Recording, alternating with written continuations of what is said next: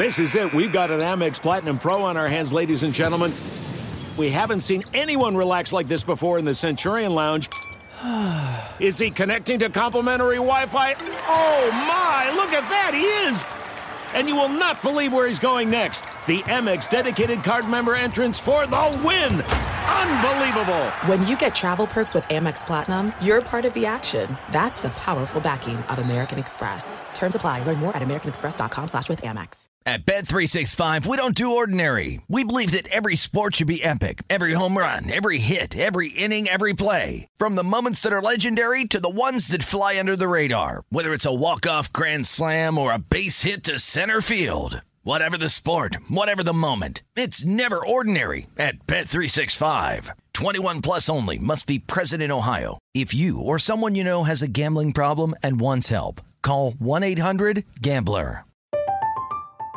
I'm Katya Adler, host of The Global Story. Over the last 25 years, I've covered conflicts in the Middle East, political and economic crises in Europe, drug cartels in Mexico. Now I'm covering the stories behind the news all over the world in conversation with those who break it. Join me Monday to Friday to find out what's happening, why, and what it all means. Follow The Global Story from the BBC wherever you listen to podcasts.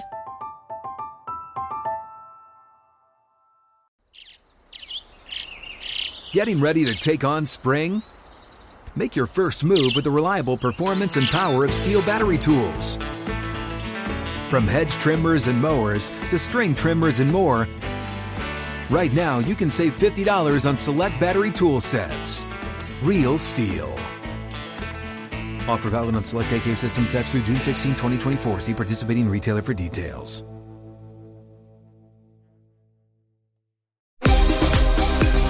The 2021 MLB season is here, and although the seats may not be full, your bankroll has the chance to be. Greg Hoops Peterson has you covered for every game, every day this season, along with comprehensive analysis and angles for getting to the window while celebrating the walk-off winners and blown saves of what will be a wild season.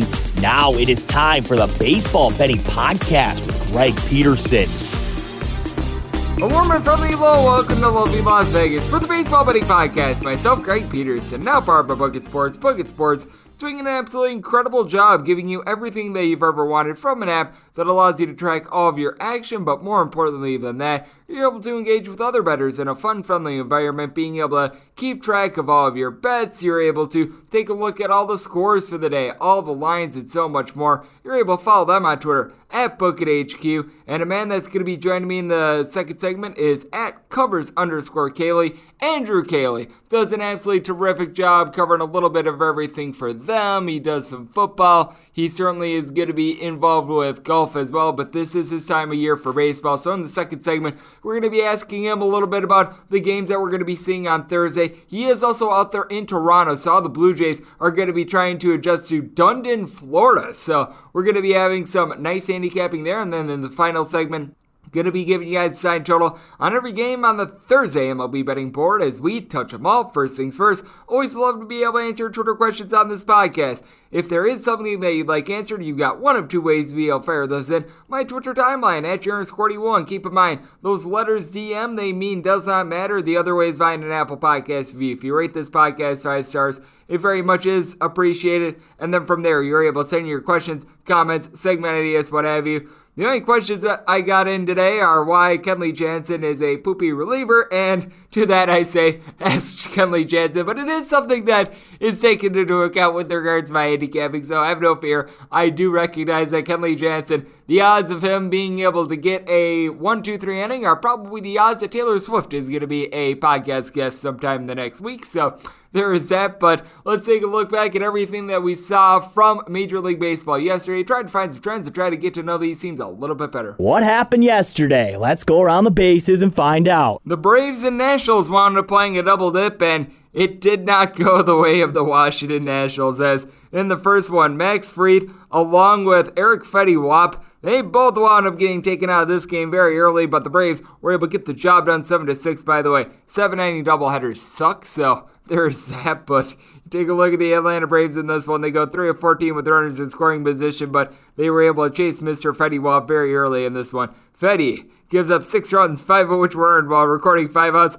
Rest of the team actually did a solid job until Wander, I swear this guy sucks, winds up giving up a run out of the bullpen in the 7th inning for the Washington Nationals. They were able to get a home run out of Trey Turner down for what they came off of Max Fried, his second of the campaign, and for Fried, he was not long for this game either. He gives up 5 runs over the course of 2 innings, but then Josh Tomlin gives you 2 innings. You're able to get a good inning out of A.J. Minter. Nate Jones holds down the 4th, and Will Smith, he made things get a little bit jiggy with it. He gave up a run, but the Atlanta Braves were able to hold it down and get the win in Game 1. And then in Game 2, it was the Braves who were able to come in late to be able to get the 2-0 win. Pablo Sandoval hit the home run to be able to give the Atlanta Braves a win. This is not a podcast from 2013, by the way, as Pablo Sandoval now has 4 RBI and 2 home runs this season. That came off of Tanner Rainey. And for Atlanta, you know what? Uskar Yanoa, you know what? He was awesome. 5 scoreless innings in this one. Gave up just 1 walk, 5 punchouts. Luke Jackson, Sean Newcomb, they give you flawless innings with Newcomb being able to strike out the side. And then for the Washington Nationals, it was Steven Strasburger who got the start in this one.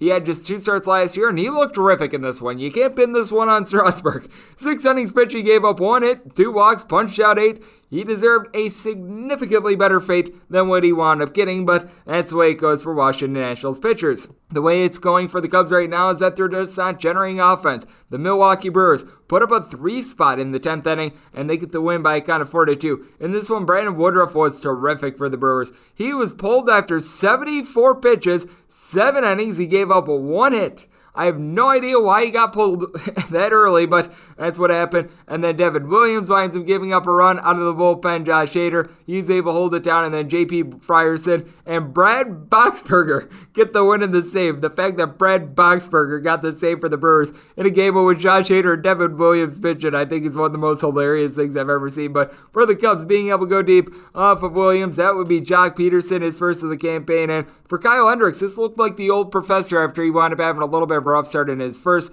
outing, 6 scoreless innings, and then from there you have Alec Mills give up a run, and Brandon Workman, boy, he did some work on being able to get the Cubs a loss in this one. Gave up 3 runs, 2 of which were earned in his 10th inning of work, so that was not necessarily too terrific. What is terrific, though, how about the Cincinnati Reds offense? They have now scored 5+ runs in every one of their 6 games so far this season. This team is on a run, having won 5 straight games, 11-4 the final. For Pittsburgh, Chad Kuhl, well, he's been cooled down. He winds up giving up 5 runs, 4 of which were earned over the course of 4 innings, walked 5. That's not great. Chris Stratton, he gives up 3 runs in 2 innings. That's not great. Michael Felice gave up a run in an inning. That's not great. And then you had David Bednar, who winds up giving up 2 runs in an inning as well. For the Pittsburgh Pirates, you were able to get a little bit of a sign of life in this one as Mr. Eric Gonzalez winds up getting his first home run of the campaign. That came off of Amir Garrett very late, and for Amir Garrett, he really let down the Reds as they wound up having 8 scoreless innings out of the combination of Luis Castillo along with Lucas Sims,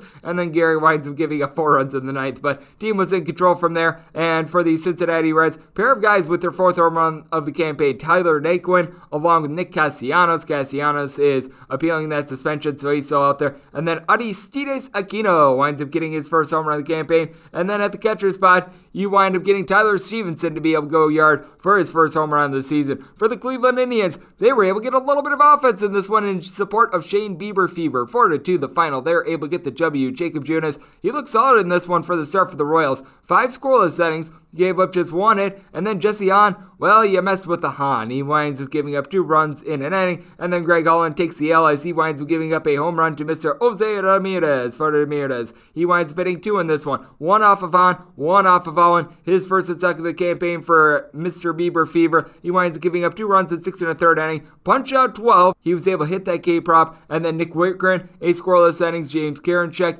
2/3 of an inning scoreless, and Emilio Clace was able to give you a scoreless inning as well. So the Indians were able to find a little bit of something. This is one of the bigger turnarounds that we've seen so far in this young season. The Red Sox, who wound up getting swept by the poopy Baltimore Orioles, now wind up sweeping the Tampa Bay Rays. 9-2 the final. If you're wondering why baseball makes no sense, it's because of stuff like this. Ryan Yarbrough, who was terrific on the road last season, by the way. 5 innings pitched, he gives up 9 runs, 6 of which were earned, including a homer. I will say, Colin McHugh, 3 scoreless innings. That was a little bit of a sign of life for the Tampa Bay Rays, but for the Rays, I mean, man, they wound up allowing it to Christian Vasquez, who winds up getting a home run off of Yarbrough, his second of the campaign for the Red Sox. 5-9 with runners in scoring position, and Nathan Eovaldi looked terrific. 7 innings, giving up 1 run. And then Josh Taylor gives up 1 run in 2 innings, which for a bullpen appearance like that for the Boston Red Sox, it's as if they found money. From the Minnesota Twins, they were able to find themselves in the winner's circle against the Detroit Tigers. 3-2 the final for the Twins. No long balls in this one, and there was some suspect defense from the team, but Kenta Maeda was still solid. 6 innings pitch, he gives up 2 runs to give up a homer. Going deep for the Detroit Tigers in this one. How about their new catcher in Wilson Ramos, his second home run on the campaign, and the white-hot Akil Baddoo winds up being able to get the team a hit and an RBI once again. That's terrific. And what is not terrific, Matthew Boyd, and how he's been able to pitch. Wasn't too terrible in this one. Gives up 3 runs over the course of 7 innings, kick up the ball in the yard, but has been really rough the last couple years, to say the least. Osacy Serrano, 2 scoreless innings for the Minnesota Twins. Bullpen was able to get it done.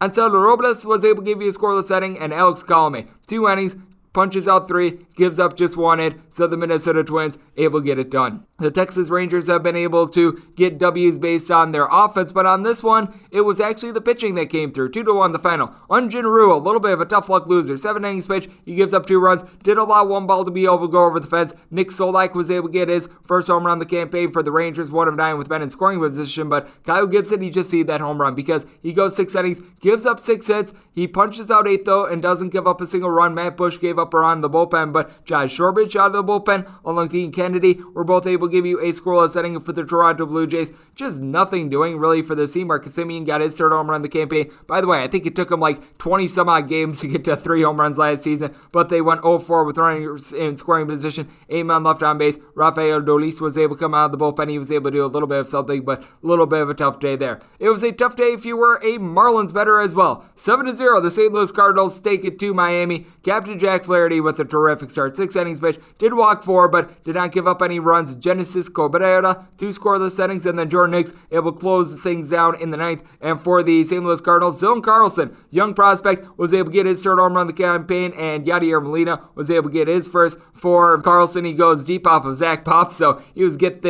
able to get things popping. And then one Pablo Lopez, 6 2/3 innings. He gives up 2 runs, including that homer, but I mean, he was able to do a solid job. Dylan Flora gives up nothing out of the bullpen. Adam Simber gave up a run as well, but for the Miami Marlins, 7 men left on base, 0-5 with runners in scoring position, so they weren't able to get anything generated. For the LA Dodgers, I was talking about it a little bit earlier. You probably aren't a fan of Kenley Jansen right now. 4-3, the Oakland A's, ding dong, the witch is dead. They wind up getting a win, and Trevor Bauer, he was solid in this one in his start for the Dodgers. Gives up 2 runs over the course of 6 2/3 innings, punching out 10. He did allow a home run, though, going deep for the Oakland A's. That would be Mr. Matt Chapman, his first of the campaign. And for the Oakland A's, Jesus Luzardo, a solid start. Gives up 5 hits and 4 walks, but just 2 runs in the process. Submergio Romo gave up a run in the bullpen, but Jake Diekman, Lou Trevino, along with Yasmero Petit, were all able to give you scoreless innings, and Adam Kolarek 2 outs out of the bullpen as well. But for the Dodgers, it was Kenley Jansen in the 9th who winds up giving up a run, and then from there, Jimmy Nelson gives up the ghost runner that starts on second in extra innings, which is still stupid. And for the Dodgers, this was also bad luck. 2 of 21 with runners in scoring position with 14 men left on base. They had their opportunities, they just couldn't cash in. If you wound up taking the Dodgers in this one, I light a candle for you because, well, they had their chances. The Philadelphia Phillies, they took advantage of their chances. They take down the Mets by a count of 8-2. They were up 4-0 after the first inning as David Peterson, not necessarily living up to the last name of Peterson. 6 runs given up in 4 innings, including 2 bombs. Going deep for the Philadelphia Phillies, that would be Rhys Hoskins, his first of the campaign, and Alec Baum gets his first. JT Realmuto was able to get a home run. That came in the 5th inning as coming in for the Metropolitans out of the bullpen to give that one up was Jacob Barnes. Dylan Betances gives up a run out of the bullpen as well. And then Joey Lucchesi, 2 scoreless innings, used to be with the Padres, and for the Mets, they were unable to cash in on opportunities. 1 of 12 with runners in scoring position. They stranded 14 men on base as Aaron Supernola, boy was he lucky to only give up 1 run. He gives up 6 hits, 2 walks over the course of 4 innings. And then you wind up from there having Archie Bradley give up a run. Connor Brogdon, he was able to evade some danger, gives up 2 hits, a walk, and no earned runs.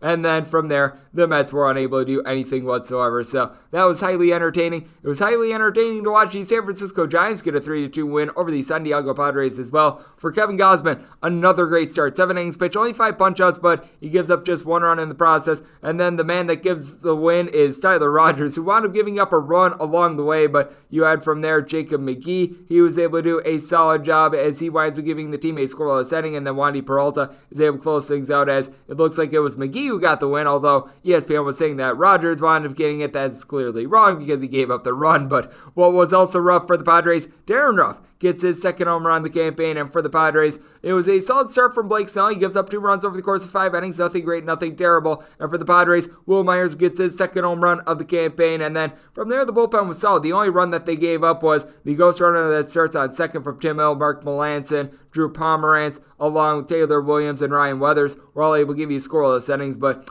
just a situation in which the San Diego Padres were unable to get anything generated with their offense. Another team that was able to get a whole lot generated, so they were the opposite. That'd be the Seattle Mariners as they wind up taking down the Chicago White Sox. And for the Seattle Mariners, they were able to get quite a bit going with runners in scoring position, going 5-11 in that one. Justin Dunn, he didn't necessarily get her done as 4 2/3 innings. He gives up 3 runs and only 1 hit, but he walked 8. How do you give up 8 walks while allowing 1 hit? I will never understand. But then from there, Will Vest comes in out of the bullpen. He winds up giving up a 1 run in 1 1/3 inning. Kendall Graveman, Anthony Mashevich, along with Rafael Montero, are able to close the door from there. And for the Chicago White Sox, it was not necessarily the start that they were looking for out of Dallas Keuchel. Gives up 3 runs over the course of 5 innings, and then Matt Foster gives up 5 runs while recording 2 outs. So Liam Hendricks, Aaron Bummer doing a solid job from there. It just wasn't able to put deodorant on the fact that Matt Foster, well, he certainly cost the team, so that was not necessarily too terrific. You know what else was not necessarily too terrific? The entire offense of the Arizona Diamondbacks. It's really hard to get blanked out there at Coors Field, but they wound up doing so. 8-0 the final in this one. For the Colorado Rockies, they were able to jump on Madison Bumgarner early and often. 5 runs given up in 5 innings for him. From there, you wind up having Caleb Smith, who I think was supposed to start in a few days. He actually looked very good out of the bullpen. 5 punch-outs and no hits given up in 2 innings. And then from there, you wind up having 3 runs given up out of Anthony Swarzak, who began his career with the Philadelphia Phillies. For the Diamondbacks, 0-7 with men in scoring position. And for the Rockies, Antonio Senzatella, who had a home ERA that was hovering right around 3 last season. 8 strong innings of scoreless baseball, and then from there in the 9th, Jordan Sheffield. He was able to close things out, so that was a tremendous result for the Colorado Rockies, and speaking of tremendous results, that's exactly what you got from the Baltimore Orioles as well. They wind up taking down the New York Yankees by a count of 4-3. For Baltimore, John Means didn't necessarily give you the start that you were looking for. Gave up just 1 run in 4 2/3 innings, but allowed 7 hits, 2 walks as the Yankees, they just couldn't drive him in this one. They wind up stranding 12 men on base. For Jameson Taillon, his first start since the 2019 season, not great, not terrible. He did give up 2 home runs. That was a bugaboo, but they were both solo home runs going deep for the Baltimore Orioles. Cedric Mullins, his first of the campaign, and Anthony Santander, his first. I think the Orioles had just 1 home run entering into the game yesterday, so that was certainly of significance. And then from there, Darren O'Day, Nick Nelson, Jonathan Loaizaga, Aroldis Chapman, they were all able to hold down the fort, and it was Chad Green who wound up giving up the final 2 runs of the game, but those were due to a Gleyber Torres error. They weren't necessarily on him. And for the Baltimore Orioles, their bullpen looked very solid in this one as well. Dylan Tate, Tanner Scott, and Cesar Valdez were all able to do a solid job. Valdez in 2 1/3 innings. He gave up a run, but it was an unearned run. He was hurt out there by an error in the field. You did wind up having Paul Fry being able to close out this game, and Sean Armstrong did wind up giving up a run to the New York Yankees, but to hold the Yankees down to 3 runs in an extra inning game, you've got to be liking that. As for the New York Yankees, the struggles of Aaron Hicks and the fact that he's hitting a 100 certainly on full display. And what else is on full display? The tremendous knowledge that Andrew Cayley of Covers has. Coming up next, we're going to be talking to him about the fact that the Toronto Blue Jays are now going to become the Dundon Blue Jays, the dimensions of that ballpark as they play their first home game today. We're also going to be talking about just how he's been gauging the season in general, how much you could take from these 60 games last year and convert it to this year, and so much more. That's on the other side right here on the Baseball Betting Podcast. Myself, Greg Peterson, now part of the Book of Sports.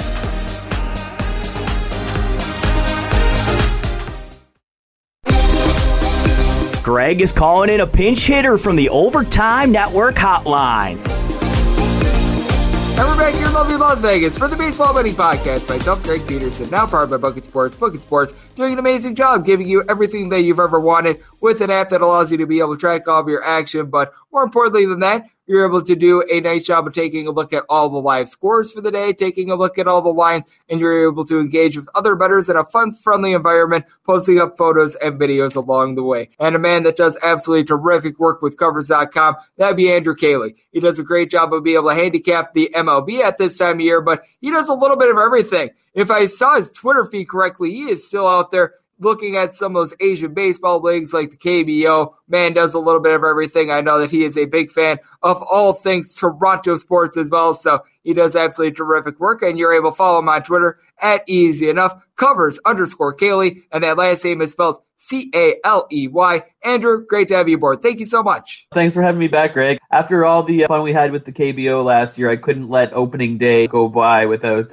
mentioning a few games, and I'll probably look at a few lines every now and then as the season rolls along. I'm a little sad that ESPN isn't broadcasting their game of the day anymore. It was always fun to wake up in the morning and sweat right away. I'll make do with a full 162 game MLB season this year. I am right there with you. Unfortunately, I won't be watching as much of the Smiling Blobs, but we are still going to hope that our Blobio friends are going to be winning a championship. That is all that matters, gosh darn it. And then I will get my Blobs gear and we'll have a Blobby party, I guess, to say the least. But with that said, we're going to be taking a look at mascots that aren't blobs this season in the MLB. And how do you wind up taking a look at what we wound up seeing in the 60-game season last year and applying that to this year? Because I feel like we've heard a bunch of different opinions on this. There are a lot of people that they do put quite a bit of credence with it. There are other people that they just completely toss it out the window and it means nothing to them. I think that this is very fascinating because we are in a spot in which we've never seen anything quite like it. And I think the big trickle-down effect from that 60-game season last season is that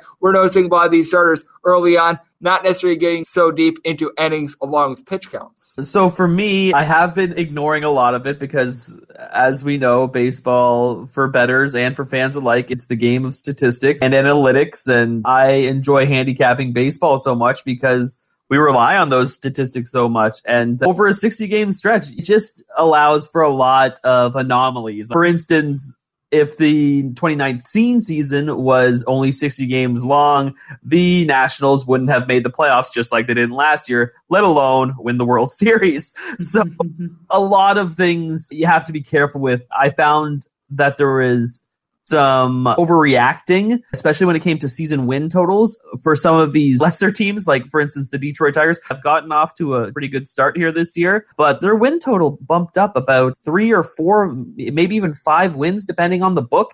And I didn't see which player they had brought in to account for that. It was quite interesting. If a pitcher had a solid year like Shane Bieber did last year, I'm not too worried about him going forward because he pitched long and he pitched all season long. Another guy like Trevor Bauer, he looked really ready in his first start, and I'm not worried about him. But yeah, some of these lesser guys have clearly not been going long in games. And I think another thing that happened was that guys who like their routine, some of the older guys might be taking a bit of a step back. I don't know, you had the kind of hurried spring camp and then a season and then a full camp again this year, and it totally messes with the routine. Starters are creatures of habit. They don't like their routines being messed up, and nothing messed it up more than that 2020 season. Guys like Madison Bumgarner, he got rocked pretty hard and couldn't go very deep into his first start, and just all sorts of stuff like that. Yep, and it looks like the Arizona Diamondbacks going to be a relatively solid fade this season, as Andrew Cayley is trying to be right here on the podcast. And when I take a look at some of these bad teams, it is going to be very intriguing to take a look at them. Like on Thursday, you're going to wind up getting the rematch of the Boston Red Sox and the Baltimore Orioles, with Matt Harvey going for the Baltimore Orioles after he actually looked halfway decent against the Boston Red Sox. Now, this is a spot in which you've got a guy in Eduardo Rodriguez that we have no idea what to expect because he's going to be making his first start since the 2019 season. I think that these are going to be some of the hardest spots to handicap. I think we can all agree Matt Harvey is probably going to give up more than the 2 runs in 4 2/3 innings that he did wind up giving up the first time these two teams wound up meeting. But trying to gauge these guys that they haven't pitched in over a year, and not necessarily due to injury or anything like that, I think is going to be some of the hardest games to handicap all season. That's a great point. When I heard Matt Harvey sign with the Orioles, my first instinct was going to be like, well, we're going to be betting a lot of overs with his games, maybe even opposing team totals. But yeah, this is a really interesting spot, especially with Rodriguez, who obviously wanted to take the time off because he had that heart condition and didn't want to play with any sort of COVID risks there. And I hope that he's 100% and able to go. Red Sox have been obviously disappointing to this point. Maybe they're the worst team in the American League East this year. I don't know. They don't really have pitching. They don't really have hitting right now. Obviously, it's very early in the season. It'll take a little while to come around.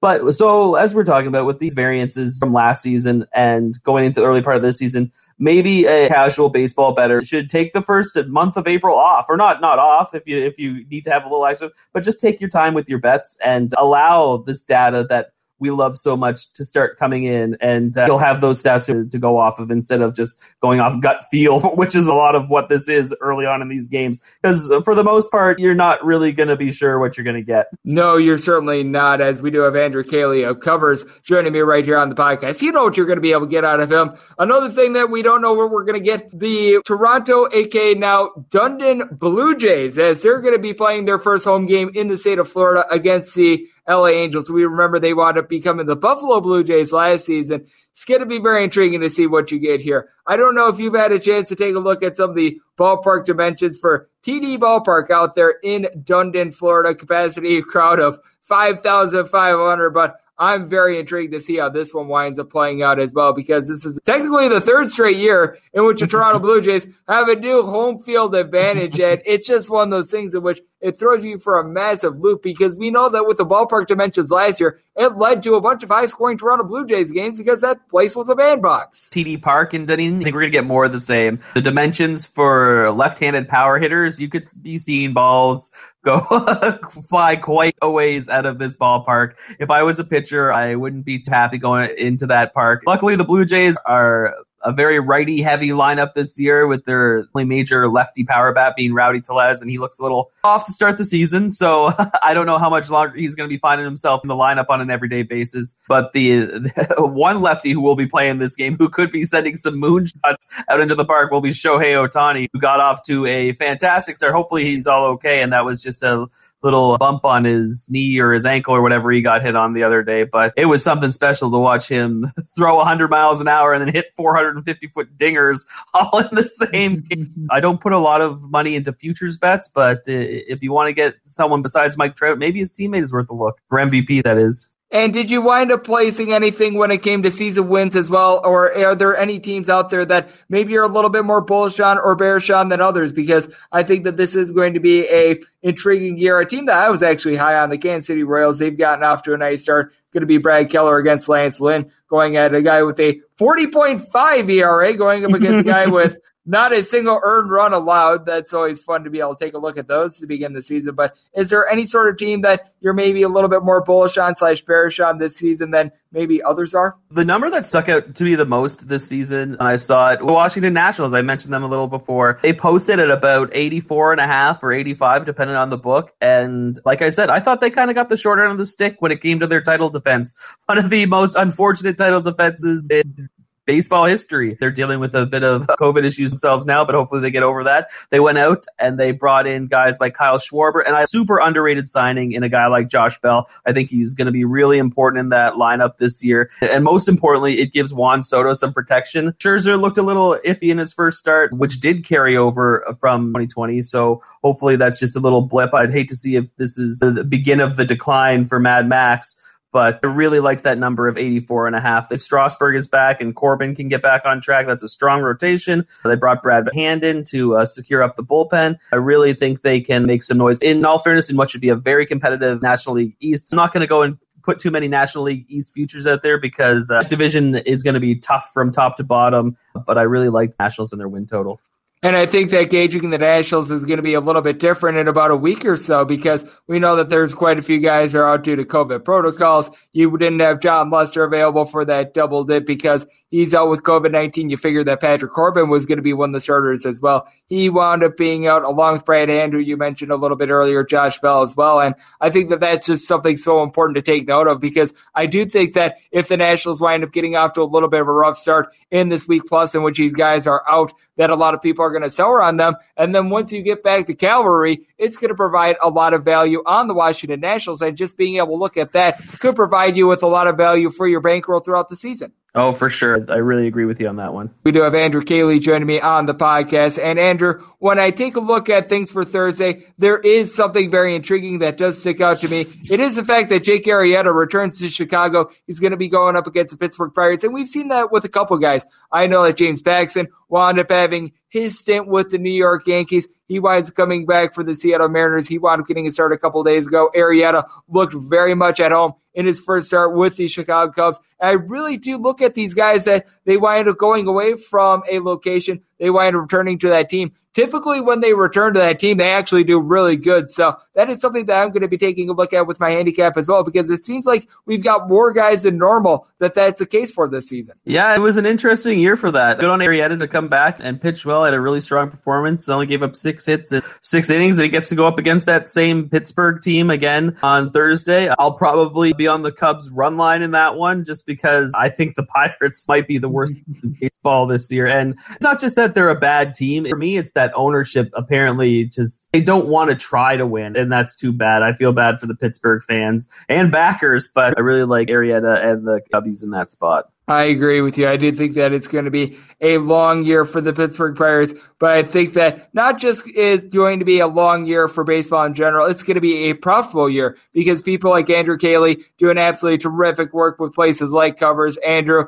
I know you're going to be covering this all throughout. You do an absolutely amazing job with this and so much more. I know that you've done some college football in the past. You were doing KBO last season, obviously, not so much this season, but with that said, you do absolutely amazing work. So let the good people at home know they're able to follow you on social media and just what you're all doing in general. You can find me on Twitter at covers_Cayley, that's Caley, and getting prepped for the Masters right now, so I can't wait for that, and we're going to have a fun golf summer. It's going to be golf and baseball all summer, so I'm really looking forward to that after quite a busy winter and March Madness. Oh, it has been just an absolutely great run of sports in general after we were robbed of so many of them last year at this time. Having them all back is absolutely tremendous. Andrew is covering so many of them and does so also well for Covers. So big thanks to Andrew Cayley for joining me right here on the Baseball Betting Podcast. Now for our book of sports, and coming up next, it is that time of the podcast to give you a sign total on every game on the Thursday MLB betting board as we touch them all.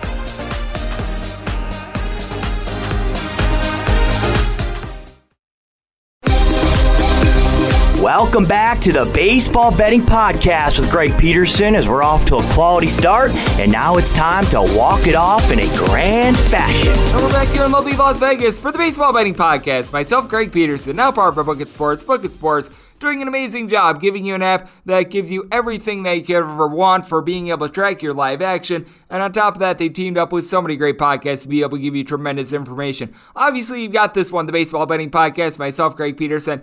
Even though the college basketball season is in the offseason, I'm keeping that going every single day, hooping with hoops, taking a look at all the transfers, all the coaching moves, and then when we get back to games in November, we're going to absolutely crush it. You've got Prop Tales with Olivia Moody. That's where she makes up alcoholic beverages along with player props, so that's a lot of fun. And then you've also got the Parlay Cast with Jeff Parles along Passing the Spread. They both do an absolutely terrific job covering a little bit of everything sports. And then you've got Betting the Highline with Tom Viola. That is all based around soccer betting. So they're doing absolutely terrific work, and Andrew Cayley does terrific work with Covers. So big thanks to him for joining me in the last segment. Now it is that time of the podcast. I give you a sign total on every game on the betting board for this Thursday as we touch them all. If a game is listed on the betting board, Greg has a side and a total on it, so it is time to touch them all. Do note that any changes that are made to these plays will be listed up on my Twitter feed at JaronScorty1 as per usual. we are going to be going in Las Vegas rotation order. This is the order that we go in with regards to National League first, then American League, then any intra-league and added games. Today it's only National League and American League, so it keeps things all nice and simple there. And with that said, we do currently have one game off the board as of right now. We are not seeing anyone as a listed starter for the Miami Marlins game, which is ironically the first game on the board, so there is that, as we do begin with 901, 902 on the betting board with the New York Metropolitans playing out to the Miami Marlins. To be determined for the Miami Marlins. Meanwhile, Taijuan Walker is going to be going for the Mets. And by going through process of elimination here, which is always a whole lot of fun when it comes to trying to figure these out, you might see something where like John Curtis with 2 S's at the end of Curtis gives you a couple innings, and then you put in there guys like Richard Blyer, Paul Campbell, even a guy like a Yimi Garcia to be able to eat up an inning or two. Ross Detweiler has spent some time as a starter. So, I mean, with regards to prices, it's to be determined, but I can tell you right now, I'm probably going to be making the Mets at minimum like a minus 175-ish favorite.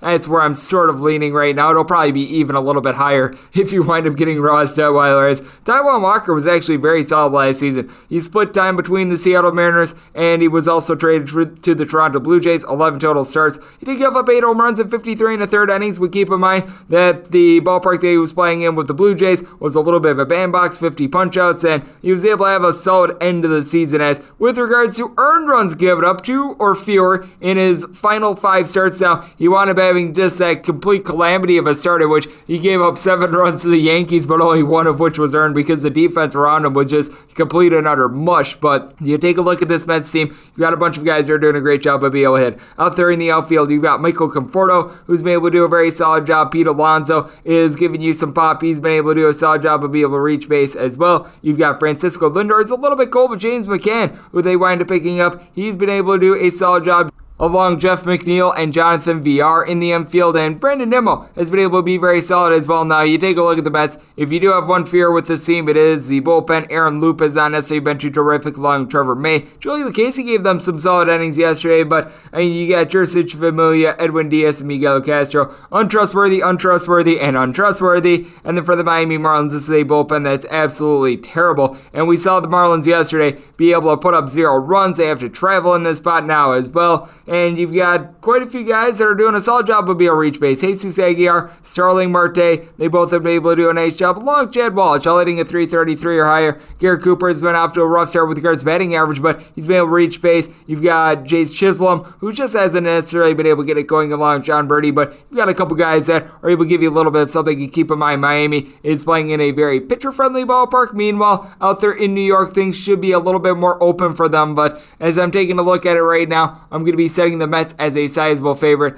I would think that I'll probably be setting a total probably in the 9-ish range personally. We need to see who the Marlins are going to be trotting out there. If they wind up calling up someone from the minor leagues, that could throw a little bit of a monkey wrench into things. So unfortunately, I'm not able to give you anything set right now just because we have no idea who's going to be going for the Marlins. So check back in the morning on my Twitter feed at JR_1 along with on the spreadsheet, but that's where I'm looking as of now. 903, 904 on the betting board. You've got the Chicago Cubs taking on the Pittsburgh Pirates. Tyler Anderson is going to be going for the Buccos. Meanwhile, Jake Arrieta is on the bump for the Cubs. The Cubs are finding themselves as favorites anywhere between minus 137 and minus 150. Meanwhile, if you're taking a look at the Pittsburgh Pirates, it's anywhere between plus 133 and plus 125. Your total on this game range between 8.5 and 9. On the 8.5, the over is anywhere between minus 110 and minus 120. Meanwhile, the under is anywhere between even and minus 110. Meanwhile, on the 9, the under is minus 120 and the over is even. With Jake Arrieta, he looked very good in his first start with the Chicago Cubs. Very encouraging to see against his very same Pittsburgh Pirates team. He gives up 1 run over the course of 6 innings, so that was good. He only wound up walking 1, which was a little bit of an issue last couple years. Meanwhile, you take a look at Anderson. He in his first start wasn't terrible, wasn't great. He winds up giving up 3 runs over the course of 5 innings, but you take a look at what he's been able to do for his career. It's not necessarily been great, though. Last season,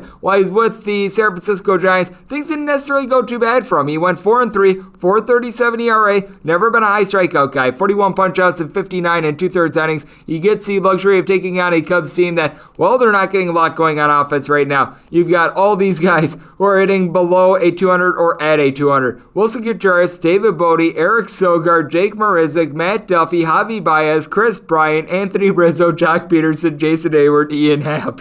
That is not good, ladies and gentlemen. As a matter of fact, they don't have a single guy that has taken an at-bat this year that's hitting above a 200. That is absolutely terrible. I will say this, though. They do have as a collective 6 home runs so far this season, but man, you gotta think that there's nowhere for them to go but up. Meanwhile, you take a look at the Pittsburgh Pirates. You've been able to get a little bit of something out of Brian Reynolds. He's hitting at 300. Kevin Newman has been a little bit cold, though. Colin Moran is able to give you a bit of something. They wind up trading away Josh Bell in the offseason. He's out with the Washington Nationals. And Gregory Polanco is picking up right where he left off from last season. Not being able to get on base. 1 hit in 17 at-bats. This is absolutely terrible. Jacob Stallings has not been able to give you a whole lot of something. That Dustin Feller out there in the outfield has been okay, but then you take a look at the bullpens of these two teams. Craig Kimbrell wound up getting used up yesterday, so you gotta think that guys like Dan Winkler are going to be coming out of the bullpen, probably Andrew Chafin, Dylan Maples, and then when you see what the Pirates have going on, Sam Howard probably going to be available in this one. Kyle Crick is someone that you're able to rely upon. Luis Oviedo is actually a relatively solid bullpen arm, and Dwayne Underwood Jr. might be facing off with his old team as well, so I think that that's going to be a very intriguing part of this. When I take a look at this total, I wound up setting it personally at 9.2. I do think that both of these teams are going to be able to get online. I think that Anderson is going to have a little bit of a rough time, and for the Cubs, I noticed this last year. They were one of the top offenses in all of baseball when it came to the road. Meanwhile, when they were at Wrigley Field, they couldn't hit worth a lick. I think that we might be seeing that same come through here. And with Jake Arrieta, I want to make him a minus 154 favorite. I do think that he's going to be able to find something here with the Cubs, and with the Cubs, they use up a lot of their trustworthy bullpen arms, so that's going to be a little bit of a situation there, but I'm going to wind up taking the money line here of the Cubs, lay a little bit of something, and take this total over. 905, 906 on the betting board. You've got the Arizona Diamondbacks hitting the road face-off against the Colorado Rockies.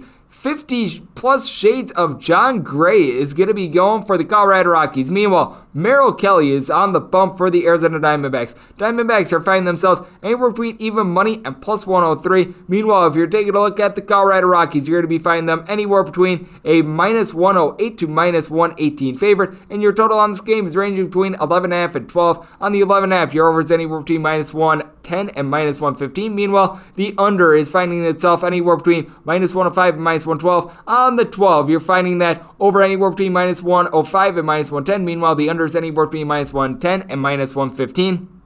With this one, I made the Diamondbacks a very slight underdog of plus 106. We have seen a little bit of movement. This opened up with the Diamondbacks anywhere between plus 105 and plus 106-ish. I wound up jumping on the Arizona Diamondbacks right away just because I don't think that the Rockies are going to be able to get in my range. So I wound up taking exactly what I wound up listing this at, plus 106 at the Westgate. So I'm going to be all aboard the Arizona Diamondbacks because I actually do like what I'm seeing out of Merrill Kelly. Last season was limited to just 4 starts, but he was able to go 5+ innings at every one of them. A little bit of a rough go of it to begin the season. He winds up giving up 3 runs in 4 innings against the Padres, but keep in mind that is the Padres. Meanwhile, you got a guy in John Gray who I think is going to be improved as well. By the way, 55 shades of John Gray for his jersey number. First start of the year was actually very solid against the Dodgers. Winds up giving up just 1 run over the course of 5 innings. Did wind up leaving with a little bit of an injury. It looks like he's going to be fine, but you do have a little bit of trepidation there. During the 2019 season, he was absolutely terrific with a 3.84 ERA. Was able to do a good job at home. Last season was a no good, very bad, terrible year with a 6.69 ERA. And you take a look at both of these teams, they were able to get some offense generated on Tuesday because, well, the game wound up going to a whole bunch of extra innings. It was going to be an under, and then, well, you wound up having a whole bunch of home runs as Ryan McMahon has been able to find it for this team. He had 3 home runs a couple nights ago. That's something that you do like to see for this team. You've also got a pair of guys that are going to be able to find it, in my opinion. Trevor Story, Charlie Blackmon, both of these guys entered into yesterday hitting below a 230, and CJ Cron hitting below the Mendoza line of 200. You got to feel like that's going to pick it up. And with the Arizona Diamondbacks, you've really got one guy that's smashing. Ketel Marte, the Marte Parte, has been able to do an absolutely terrific job for this team, hitting above a 500 going into yesterday. As Ruben Cabrera has been able to give this team some solid at-bats as well, along with Carson Kelly, but take a look at Eduardo Escobar. It's not been going well for him. Christian Walker, whenever he's been out there, he's not been able to give you a whole heck of a lot of something. They're looking to a little bit of a younger outfielder in Pavin Smith. It's been a tough go of it for him this year as well. And for the Rockies, I do feel like they've got a little bit more of a trustworthy for the bullpen in this one. Guys like Carlos Estevez, Michael Givens, even Chichi Gonzalez in a couple innings, they're able to do a solid job. And for the Arizona Diamondbacks, I will say Kevin Ginkel is someone that has been able to give you some good innings. Yohan Lopez is someone that is able to hold down the fort as well. And then you've got Alex Young, who has been used as a reliever. He's been able to give the team a bit of something, but I do think that the Diamondbacks probably have the best individual hitter in this game in Ketel Marte. Both of these teams have been having a little bit of a rough time with their offense, so I wound up saying this total at 10.9. I do like the under, and like I said, with the Diamondbacks, wound up taking a very small plus price with them. So I'm going to be taking the Diamondbacks in this spot, and I'm going to be taking this total under. 907, 908 on the betting board. You got the St. Louis Cardinals, and they're going to be playing us to the Milwaukee Brewers. Corbin Burns is going to be going for the Brewers. Meanwhile, Adam Wainwright on the bump for the St. Louis Cardinals. Cardinals are finding themselves as a bit of a home underdog in this spot. If you're looking at the Cardinals, you're going to be finding them anywhere between plus 115 and plus 121. Meanwhile, if you're looking at the Brew Crew, anywhere between minus 126 and minus 140. With the Brewers, you do want to note that both Devin Williams and Josh Hader wound up getting used up yesterday, so that's going to take a little bit of a value away from their bullpen, and I can tell you, outside of those two guys, the bullpen is not necessarily too terrific. You're going to be relying upon guys like Drew Rasmussen. I got to think that they're probably going to be using someone like an Eric Yardley if they need to as well. Josh Lindblom is able to give the team a couple innings, but that is going to leave them a little bit gutted. And then you take a look at the St. Louis Cardinals. Great start from Jack Flaherty yesterday, so that means that they're going to be in position with guys like Ryan Hazley who's able to come in, Andrew Miller, Alex Reyes, so you're in pretty good shape there. And for the Cardinals, what I like for this team is what you've been able to get out of Dylan Carlson. Young guy who's only hitting right around $158, but 3 home runs this season. Nolan Arenado along Paul Goldschmidt have been able to do a terrific job of being able to set the table and get on base. Both of these guys are hitting above a 300. Tommy Edman has been able to do a solid job of that as well. And this is a team that they're drawing quite a few walks, so that is something that you'd like to see. Paul DeJong has given the team a pair of home runs. His batting average needs to be picking up a little bit though. And for the Milwaukee Brewers, this is a team that is now starting to get Christian Yelich online. He's hitting above a 300, which you like to see. Travis Shaw has been able to drive in a couple runs, but this is still a bunch that by and large they are struggling at the plate. Hitting as a collective of $161. Casanera, he's played in 5 games and he's got 0 hits. That is not what you're looking for. Avisail Garcia has went 4 for 22 to begin the year. Luis Reyes has been absolutely terrible. Colt Wong has been a hot mess. Jackie Bradley Jr. has a home run to his credit, but he's hitting at 0.63. His on base is at 0.63 as well, so neither of these offenses getting the job done, and you've got a pair of pitchers that are very different in their own right. Obviously, Adam Wainwright is not a guy that is going to be throwing gas. Wound up having a rough start to begin the year against the Cincinnati Reds, but we are seeing what the Reds are doing right now. You got to think that he's going to be better than giving up 6 runs in 2 2/3 innings. Meanwhile, you take a look at Corbin Burns. This guy was just absolutely terrific at being able to get punch-outs last season, but in his first start of the year this year, winds up giving up 1 run in 6 1/3 innings against the Minnesota Twins, and unfortunately, he doesn't get the win in that one because, well, the Brewers couldn't do anything at the plate whatsoever. He wound up punching out 11, so both of these pitchers are coming in good form, but I do like what I'm seeing out of Corbin Burns a little bit more. I wound up saying the Brewers personally as a minus 128 favorite. Was seeing at circa a minus 126. I'm going to take a shot here on the Brewers offense, even though it is not necessarily terrific, but I do think that this is going to be a little bit of a lower scoring game. I think that the Brewers are going to be able to get enough bullpen pitching, and Burns is going to be able to hold it down from 6+ to be able to get it done, and I did wind up setting this total at 7.1. Got a pair of struggling offenses, especially with the Milwaukee Brewers, and you've got an unjuiced 7.5 out there with regards to the under. So we're going to be taking that under, and I'm going to be landing here with the Milwaukee Brewers. 909, 910 on the betting board is my New York Post play of the day between the Boston Red Sox, who hit the road to face off against the Baltimore Orioles. Matt Harvey is going to be going for the Orioles. Meanwhile, Eduardo Rodriguez is going to be going for the Boston Red Sox. Red Sox are a sizable favorite here, anywhere between minus 162 and minus 180. Meanwhile, your plus price here with Baltimore is anywhere between plus 149 and plus 155. Your total is 9.5. Under is anywhere between minus 115 and minus 120. The over is anywhere between even a minus 105. I'll tell you right now, New York Post play today is not a side, rather the total. I'm going to be taking it over with Matt Harvey. Actually looked halfway decent in his first start of the season against this very same Red Sox team. 4 2/3 innings, he gives up 2 runs. First time since 2019 in which he went more more than 3 innings in his start, and during the entire 2020 season, gave up over 20 hits and 4.5 home runs per 9 innings. I think that the bad Matt Harvey is going to be showing up here after the Boston Red Sox wound up lighting up the Tampa Bay Rays. In that series, they were really able to get things going. A combined 26 runs in that series. JD Martinez has been able to do a nice job. He is now hitting a 440. Sander Bogarts hitting at 375. This team looked a little bit anemic to start the year. Rafael Devers got off to a rough start. He's starting to pick it up. Hunter Renfroe is so useless for this team. Marwin Gonzalez, I've never understood why he's gotten so much clout, and Bobby Dahlbeck needs to pick it up a little bit more as well, but you've got a Red Sox team that I think is going to be able to shine through. And with the Red Sox, this is a team that they get a bunch of extra base hits. They themselves, with regards to their bullpen, they allow opponents to hit right around a 260, so that is something that they need to work on. And for the Baltimore Orioles, it's been a little bit of a rough ride to begin the year for this offense, but Cedric Mullins had a 5-for-5 game in the team's last series. Trey Boom Boom Mancini, along with Miguel Franco and Ryan Moncada,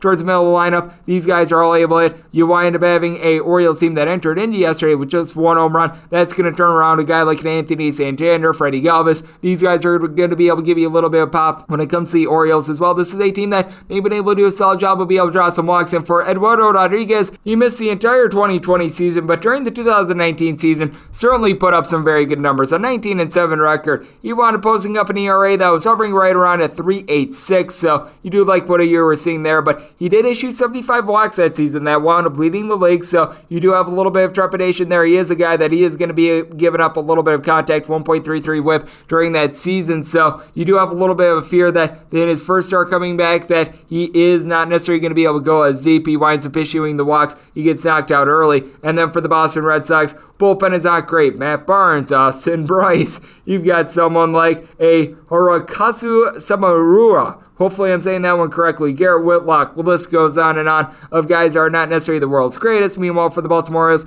you do have a couple guys that you're able to rely upon. Someone like a Tanner Scott is relatively solid. Cesar Valdez. Adam Plutko has been able to make himself as a good relief guy that they want to be using a couple of days ago. Paul Fry, list goes on and on. But I just have a feeling that Matt Harvey's going to get chilled. He's probably going to be out within the first 3 innings, and that the Boston Red Sox are going to be able to take it to him while they themselves give up quite a few runs. I wound up saying this total at 10.6, which is why the New York Post play of the day is the over. And with the Red Sox on the money line, I wound up making them a 172 favorite, minus 172. And when you take a look at the run line, I am seeing them at even money in a couple spots. I was willing to lay up to minus 108 here, so I'm going to take the even money run line here of the Boston Red Sox and the New York Post play today. This total over 9-11, 9-12 on the betting board. You've got the Seattle Mariners hitting the road to face off against the Minnesota Twins. Jose Barrios is going to be going for the Minnesota Twins. Marco Gonzalez is going to be going for the Seattle Mariners. Mariners are finding themselves a sizable underdog here, anywhere between plus 160 and plus 167. Meanwhile, if you're taking a look at the Twins, you're finding them anywhere between minus 180 and minus 190. Total on this game is 8. The under is juice of minus 110 to minus 115. Over is anywhere between minus 105 and minus 110. With the Seattle Mariners, you should be able to get a little bit more out of Marco Gonzalez than we wound up seeing in his first start of the season. He wound up issuing 7 walks last season, and his walks per 9 was like 1. It was absolutely insane. And then he comes out against the Giants in a game in which the Seattle Mariners were able to win, but he did not look like himself. Gives up 5 runs over the course of 6 innings, walks 3, gives up 3 home runs. I expect him to be better in this one. And for Minnesota, the weather there is significantly hotter than it typically is, but it is April. It is out there in Minnesota, so that is going to help out the pitchers a little bit more. And when you take a look at the Twins, this is a team that they're hitting as a collective about a 260 right now, but they're doing a great job of being able to draw walks as well, which is something I like. Ore Polanco, Miguel Sano, Jake Cave have not necessarily been able to hit, but Nelson Cruz is on a terroristic run right now. Already has 3 home runs. Byron Buxton has 3 home runs as well. That has been terrific. Max Kepler has been able to drive in quite a few guys. You gotta love what he's able to bring to the table. And for the Seattle Mariners, this is a bunch that they are going to need to travel, so it's going to take a little bit out of them, but Mitch Haniger being back is very good for the team. Kyle Seager has been not necessarily hitting for a bunch of power, but he's been able to get on base relatively solidly for this team as the Mariners. They're hitting just a $193, but a 303 on base, so they're finding ways to be able to get on base, which is going to be something very solid. But we know this with Mr. Barrios as well. This is a man that throughout his career, he's always been relatively lights out at home. On the road, it's been a bit of a different situation. You take a look at it last season, he had a 3.38 ERA at home. He did wind up allowing 4 home runs over the course of 32 innings, so does a good job of keeping the ball in the yard. Opponents hit just a $183 off of him when he was in Minnesota, and you even take a look 2 years ago.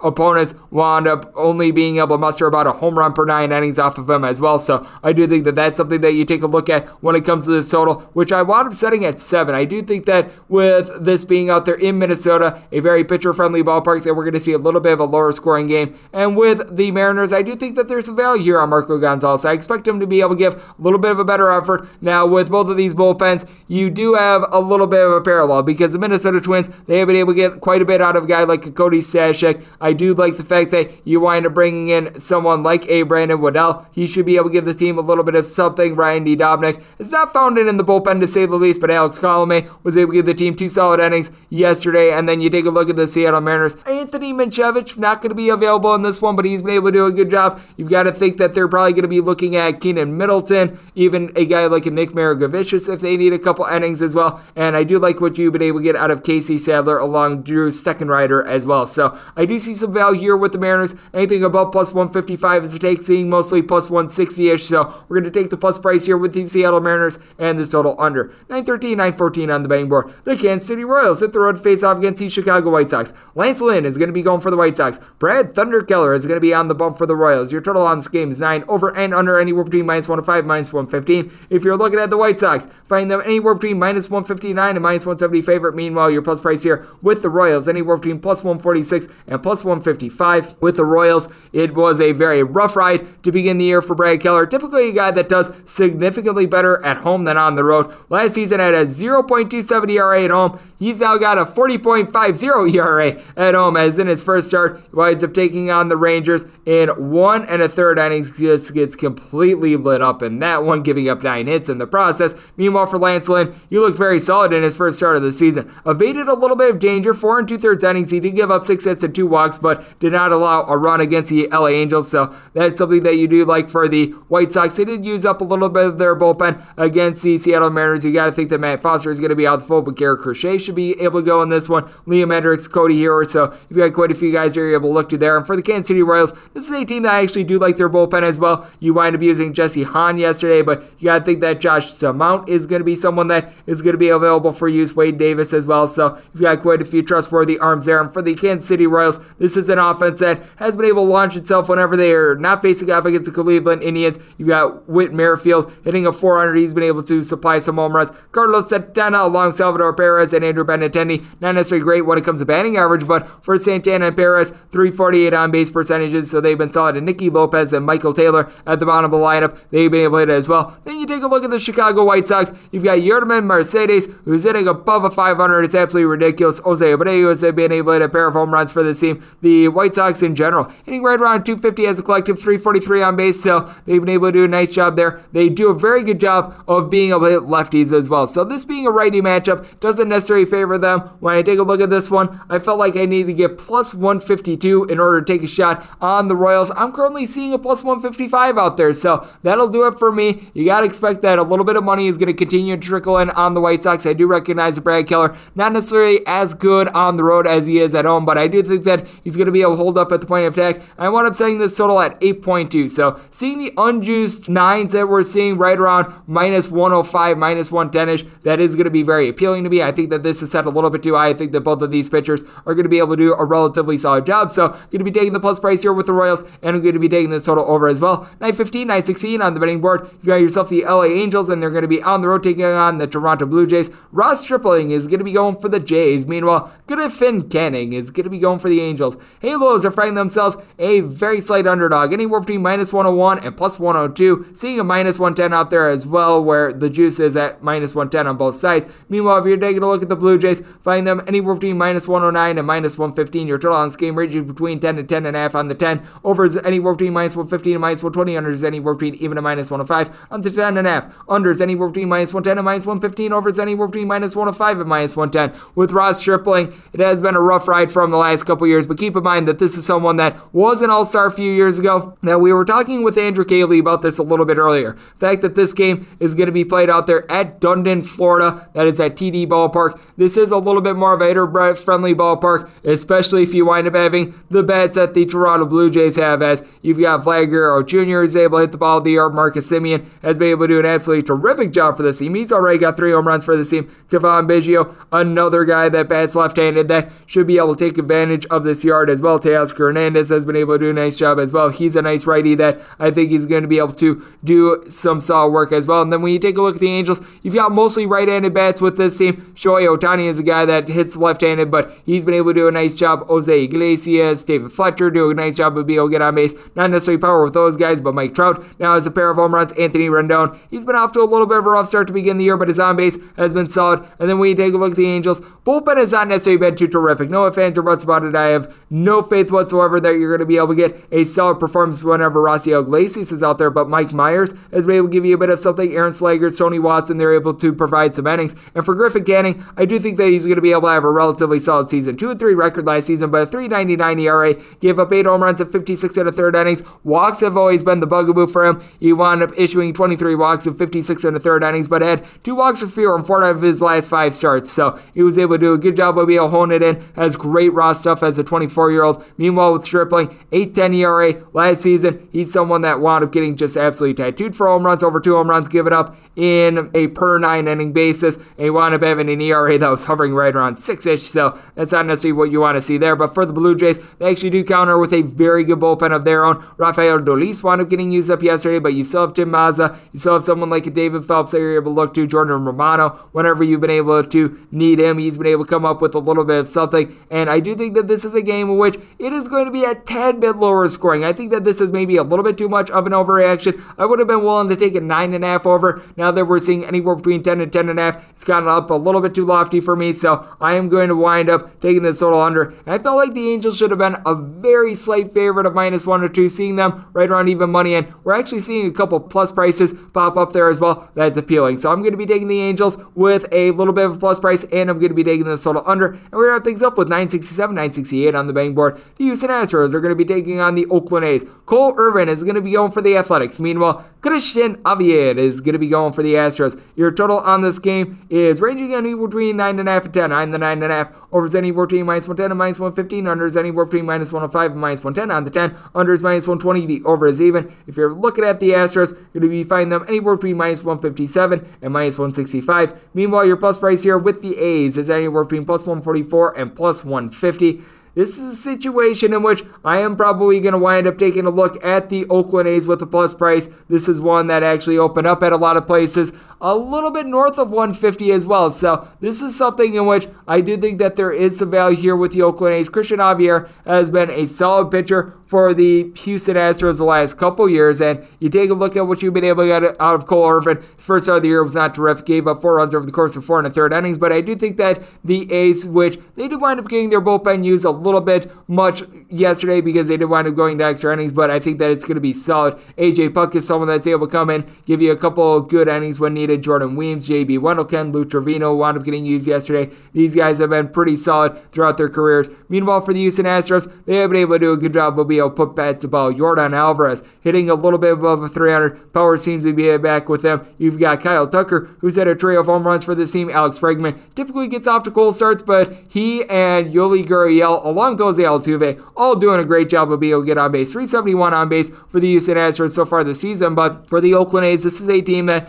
they don't necessarily hit righties the same way that they do lefties, but they do have quite a few guys that you got to feel like are going to be able to emerge. Just 2 home runs so far this season. That's very unlike them. Elvis Andrus, 1 of 24. You know that that's going to turn itself around. Jed Lowry, Mitch Moreland, along with Mark Canha. These guys have not necessarily been too terrific, although I will say the 222 of Mr. Canha has actually been terrific, but Ramon Laureano hitting a 313, that is something that you do like. The A's are hitting just a $169, but you take a look at this Houston Astros bullpen, guy like a Brooks Raley has been okay. Inoli Paredes is someone that I do like coming out of the bullpen as well, but with Javier, if you're looking for a little bit of a bugaboo with this guy during the 2020 season, he did wind up having a couple of trials and tribulations when it came to giving up the long ball, so I do think that that is something that might wind up rearing its ugly head. I think that the Oakland A's are going to be able to hit some shots in this one, and I do think that they're going to be able to get the job done in what I think is going to be a game that is going to be a tad bit lower scoring than they're thinking. I wound up saying this total at 9.4, so seeing the unjuiced 9.5 or the 10s with juice, I'm going to be taking these under, and I'm going to be taking the plus price here with the Oakland A's, and that will wrap things up for the Baseball Betting Podcast on this wonderful Thursday. A big thanks to Andrew Cayley of Covers for joining me in the last segment. If you like what you're hearing from this fine podcast, you're able to subscribe wherever you get your podcasts: Apple Podcasts, Google Play, Spotify, Stitcher, and TuneIn. One of 2 ways to be able to fire in questions. If you have have them for this podcast. My Twitter timeline at JairSquirty1. Keep in mind, those letters you have to mean does not matter. Otherwise, via an Apple Podcast review. If you rate this podcast 5 stars, it is very much appreciated. And then from there, you're able to send in your questions, comments, segment ideas, what have you from there. Always appreciated. I will talk to you guys once again tomorrow. It's going to be a great year of baseball. Hopefully, you're enjoying it as much as I am. Thank you so much.